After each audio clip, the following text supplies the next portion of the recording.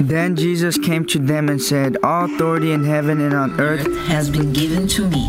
Therefore, go and make disciples of all nations, baptizing them in the name of the Father, and the Son, and the Holy Spirit, teaching them to obey everything I have commanded you. And surely I am with you always to the very end of the age." Welcome to Exploring Missions, connecting mission needs with those equipped by God to meet those needs, across the world or across town. And now, the host of Exploring Missions, Bert Harper.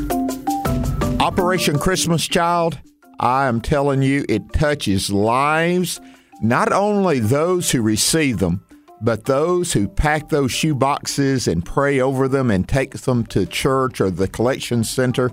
It has made a difference in people's lives, and I'm one of those people that has touched our lives as a family. So today, at the end of the collection week for Operation Christmas Child and those shoe boxes, we have our guest today, Edward Graham. Edward is assistant to the vice president of Operation Christmas Child. Edward, welcome to Exploring Missions. Well, thank you, Bert. I appreciate you so much for having me on. Well, it is so good to have you. And Operation Christmas Child, my wife and I, Edward, get to travel quite a bit. We do family revivals and other things. Yes, sir. And just about every church and every denomination we're in, guess what they participate in? Operation Christmas Child. Well, that's awesome. I believe, and I just want to say this, I believe it's done more for the unity of the church in that aspect than anything I know. It really has. A denomination, sizes doesn't make any difference. Have you noticed? I have. And you know what? I've seen it so many times because I was in the military for years. So I've been a part of many church families. At every church I went to, and I try to stay hidden or quiet, typical back row Baptist. But how many of those churches did it? And I watched them, how they blessed families. But now that I'm part of OCC and Samaritan's Purse, and as I go overseas, to watch the same thing, so many churches overseas come together for the first time because of this ministry and how God's using it. Well, that blesses the church, even if they don't know it blesses them. And I know it touches the heart of God because it's getting down to the gospel of Jesus Christ, the good news. And every one of those shoe boxes, they're going to carry a message that Samaritan's Purse makes sure is taking place and is in that shoe box, isn't it? Yes, sir. Well, that's exactly. I tell you what, just to watch the prayer that goes into these shoe boxes. And that's what I love about the ministry probably the most, is those families that pray over that shoebox and those churches that pray over it and dedicate it before they send them off to the collection centers. Man, those prayers, what God can use with those prayers in that box, it's just a simple gift that he just takes and magnifies and multiplies. Yesterday, that was Sunday. We're pre-recording this for this weekend. But yesterday, I was at the church where I'm interim pastor, and they collected the shoe boxes. My wife and I prayed over hours before we left the home. And then when we got to church, different people were bringing those shoe boxes to the front. And we saw family after family just pray over the shoe boxes as they laid them there on that table. And then we had a dedication service for them. And it is amazing. And I just thank God for it. And I understand we're 168 million shoe boxes. That represents 168 children has received them. And this year the goal is 11 million. Is that right? 11 million. So it's a big goal. Dad is here in a few years looking to celebrate 200 million. But it's not the number of the shoe boxes. Like it's those children. We call them gospel opportunities. Those shoe boxes are gospel opportunities for kids to hear the Christ, because each one comes with a gospel presentation, a clear and concise gospel presentation that the churches that we partner with have been trained on how to give that to children. It's a gospel presentation that are basically a quality control. And then it's also the greatest journey that comes after that with discipleship training. And that's the coolest thing of it, is these kids go out and learn how to share Christ with others after they make that decision.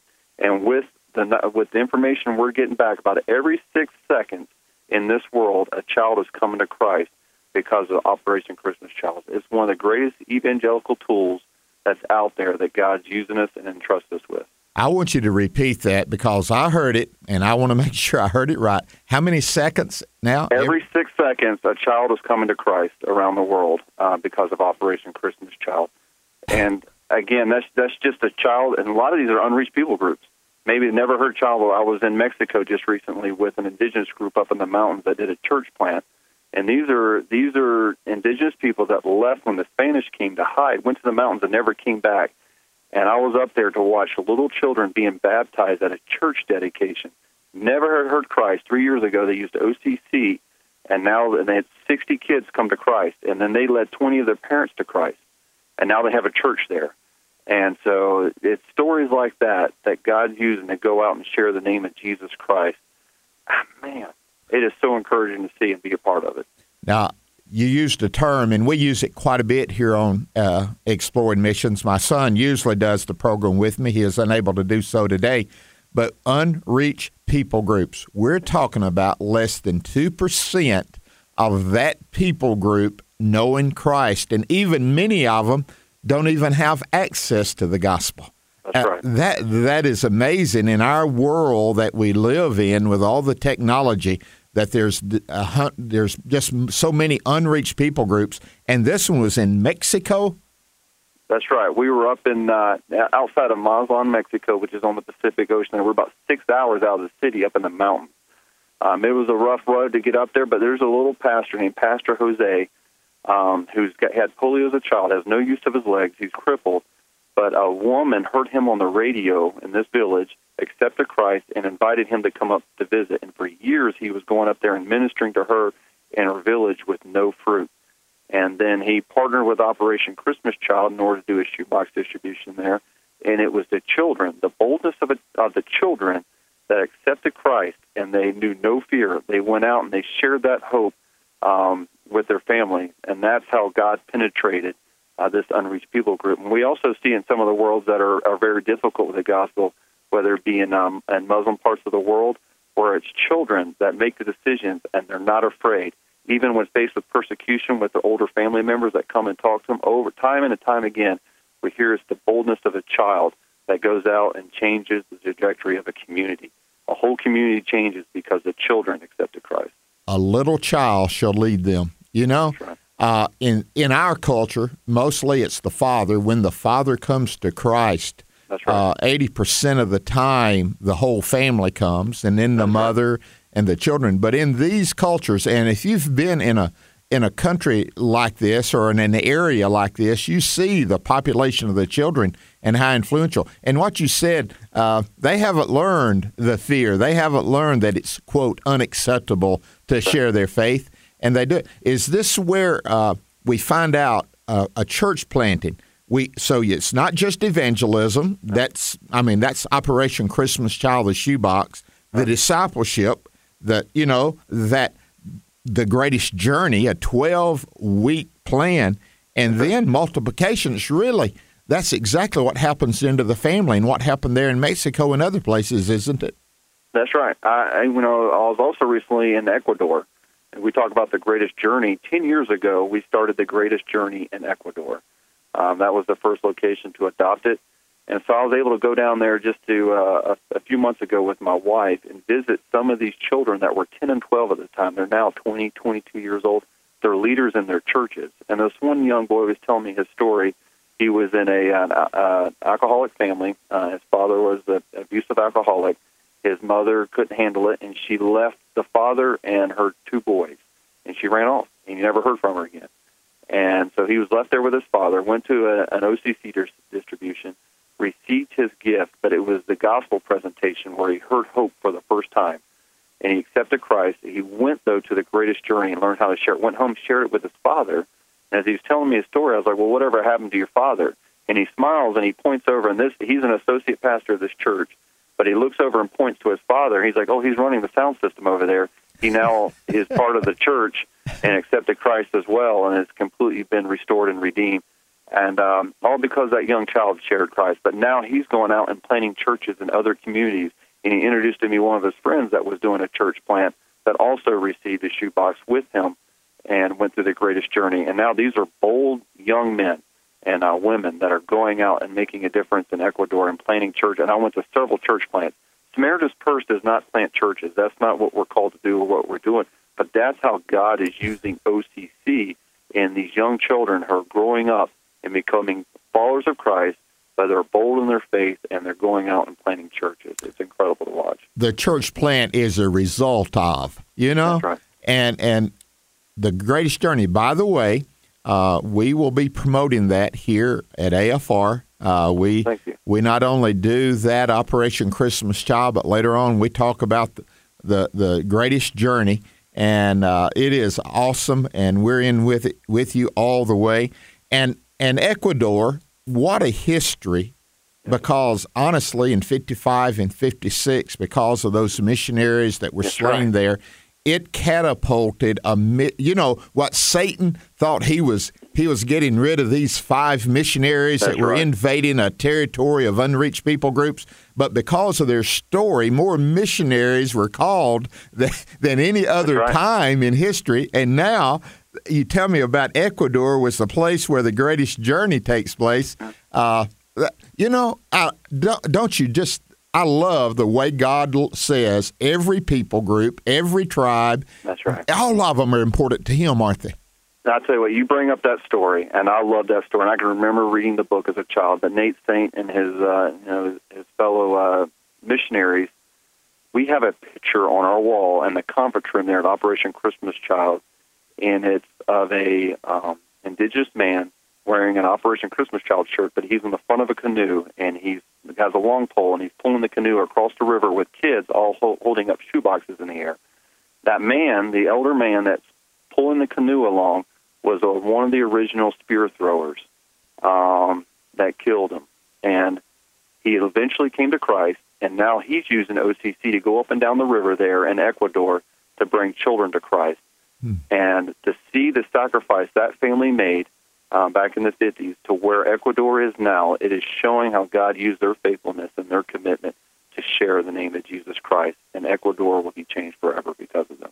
Edward, you would know this well. We stand on the shoulders of giants. I mean, with your lineage as a Graham, how great that is. But when you hear about Ecuador and you see that happening and how they're reaching, we praise God for that, and we're looking for God to do great things in the churches who are listening. For those of you that's just joined us, our guest today is Edward Graham. He is the vice president of the assistant to the vice president of Operation Christmas Child, and you, I guess you live in North Carolina, close to the headquarters there, right? I do. I just moved home recently. I spent 16 years in the military. I decided to get out, which is not normal at 16-year mark. Usually most people wait to 20, but I felt God called me to come and serve alongside my father. It was a hard decision for me, but I can't say it's that hard when you move back to Boone, North Carolina. It's beautiful. I live on the same road I grew up on. Oh, man. And as the crow flies, I'm only about a mile from the headquarters and near the farm that I grew up on. So God has blessed me with a beautiful home to raise my family and my 4 kids. They get to go to the same elementary school that I went to, and so we're just very blessed to be back in the beautiful Blue Ridge Mountains in Boone, North Carolina. Well, we praise part of the world. Yeah, we praise the Lord for that, Edward. And my wife and I, again, as I said earlier, we do marriage conferences and family revivals, and one of the things I share is the tendency for generational slide. By that I mean it's kind of like David serving God with his whole heart, Solomon with half a heart, and Rehoboam, no heart. I praise the Lord. 3rd generation from Billy Graham, and you're still strong. Brother, you don't have to do the tendency. You can do the godly, can't you? Yes, sir. I never ran from the Lord or the gospel. I wasn't rebelling. The Lord called me to the military, and that's exactly where I was supposed to be. And I thought I was going to retire from there, and the Lord He gave me a wonderful career. I rode on the backs of some great men and women. They never let me fail. I had a great team I was surrounded with. I spent most of my career in the special operations. But I felt the calling out of nowhere. God changed my heart. I spoke with one of them. We call them funkles here in the South, fake uncles. He called me in one day, and we talked. And after that, I committed to leave and come work alongside my father. My dad had asked me for years to come work for him and help him at Samaritan's. Matter of fact, he had me trapped in an airplane in Alaska. Dad's his own pilot. We're up in the cockpit. I couldn't go anywhere when he asked me. I was a little angry, but he never asked. I told him that, no, Dad, God has me where he wants me and where he needs me. That was 3 years ago. And then all of a sudden, and he never asked me again, which I appreciate. Doesn't mean Dad didn't send his proxies, but he never asked again. But we prayed about, and God brought me to where he's been training and molding me for, and that's to help, with my father. And God's entrusted us with a lot of resources. And I think of Matthew 25 in the story where God gives out money and wealth. But it says in verse 25, he says, he gave to each according to their ability. Yeah. And I want Samaritan's Purse to be one of those organizations that the donors in the church always trust, that they know when they give their money, it will be used to share the name of Jesus Christ without compromise, without fear, and without backing down. My dad says we'll never back down. We don't back down. We keep moving forward. And that's what we're going to do with the name of Jesus Christ and sharing the gospel. Well, as a father, and my son is the co-host of this program, I just want to tell you, speak for your father, to work with your son, the next generation, is more glorious than anything I know. It's just part of who we are as parents, to see our children come along. And that's why Operation Christmas Child, it does that, but so many times it's the fathers and the mothers coming along with the children after they have received Jesus Christ and they've been discipled in this, the greatest journey, the 12-week program of learning more about Christ, learning how to share their faith, teaching them to be bold. So it is a family affair, even Operation Christmas Child, not just from the headquarters, but also when it's sent from the churches to the places that they're intended to go. It's still a part of the family, isn't it? That's right. It's parents that are taking their kids and shopping for these gifts and explaining to them what this is about. And a lot of these shoe boxes we get because people just want to make children smile, and that's nice. But that's not why we're taking shoe boxes over there. Again, it's to share the name of Jesus, that gospel opportunity that we get. But you have that opportunity with your child to explain what you're doing. You pray over that box. You explain to the child, your children, the importance of praying and why we pray. And then you write a letter to that child, hopefully. You don't have to, but we encourage you to write a letter, leave an address. And this is where we see children, even in countries that don't speak English, getting the ability to write back and sharing, where we make relationships. But then you watch these parents that look overseas, that see their child being blessed and loved on by a stranger, someone that doesn't know their child. Well, why is this? And then they listen. And I've been to several of these distributions, and then later the Greatest Journey graduation, and you watch parents, a part of the graduation ceremony, they're making decisions for Christ because of the presentation, and they are also enrolling in the Greatest Journey. It was meant for children, but we'll see. I was one of the times in Ecuador, I saw about there's probably about 12 parents at the graduation ceremony wearing the cap and gown, graduating along with their children. Amen. Well, there's another place you've been recently. I don't know if you've been there, but it's an initiative that Samaritan's Purse is embarking on about the gospel concerning the Pacific Islands. That's right. And you were able to go there. Tell us about that. I was. I went to Kiribati. Kiribati is a group of islands that it used to be under British control before World War II. And the Japanese came in. They put a lot of bases on there. One of the islands we're very familiar with, if you understand World War II history. I am in my family because my mother's father, my grandfather, fought on the island of Tarawa. And then he was later on another island shot and wounded on Saipan. But on Tarawa, they call it Terrible Tarawa. So many Marines died because they went ashore at low tide, and their craft got stuck out on the reefs, and they just got slaughtered by the Japanese. And we cleared it at a great cost. But I was able there to go and visit because my father, when the storms hit Saipan a little over a year and a half ago, Samaritan's Purse responded with disaster relief. That is a U.S. territory, Saipan is, and Dad sent our DC-8 cargo aircraft. But when he realized is that a lot of these islands are full of children, and there's a little hope. They have no economies. There's nowhere to go. Fishing is the only really source of income. And Dad's like, they need to have the hope of Jesus Christ. No one else is here. We need to be there. And who is there right now is the Mormon Church. And so all the more important reason for us to be there in this initiative. But Dad is committed to sharing the name of Jesus Christ. And we're going out and getting that opportunity. I went to Tarawa, and this is where I watched these churches, these several different church denominations wouldn't have anything to do with one another. And a pastor shared with us, this OCC is the first time the churches have come together since he's been in the ministry. And they're using it as a chance to go out, and we're watching church plants happen there on these small islands in and around Tarawa. incredible. But Dad is committed to going to 1,000 islands. The Pacific is huge. As we fly over it and you're looking down, and you realize all these little tiny islands scattered out there. It's a huge initiative. It's going to take time, but we're committed to doing it. And to train the staff and everyone there, how we're used to doing in other countries. It's easy. You think it's easy. It's difficult. We go to Africa and train staff, but as difficult as Africa is to get around, you can still travel in Africa. To travel in the Pacific, it takes a long time.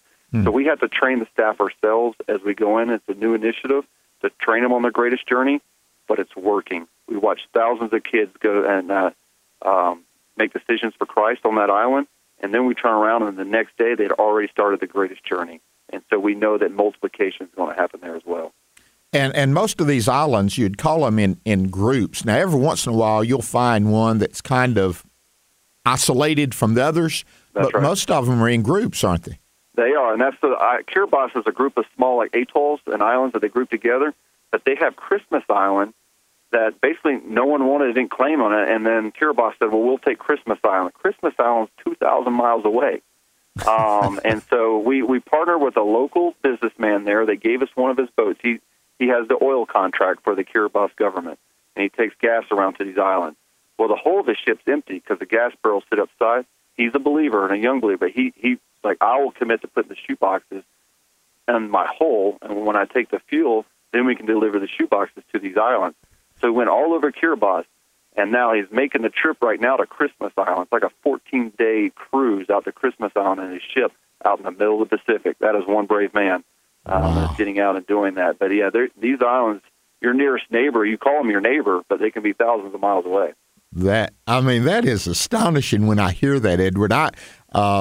God, here it is, he places people, where he wants them. We talk about the leaders of a country that, he builds them up and takes them down.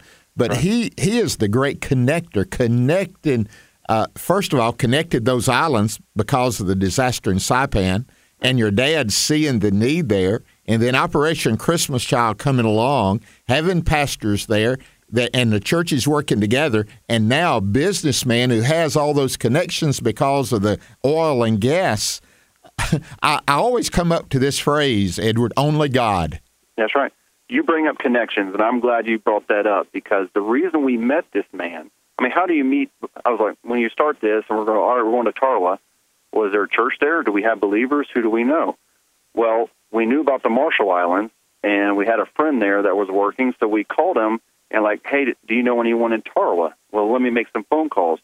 So our guys call, if you're familiar with Arkansas, there's Tyson's Chicken in Arkansas. Yes. Well, they went to the Marshall Islands and recruited a lot of Marshallese to come and work in their processing plants in Arkansas because it's a U.S. territory, and they can come in and work there.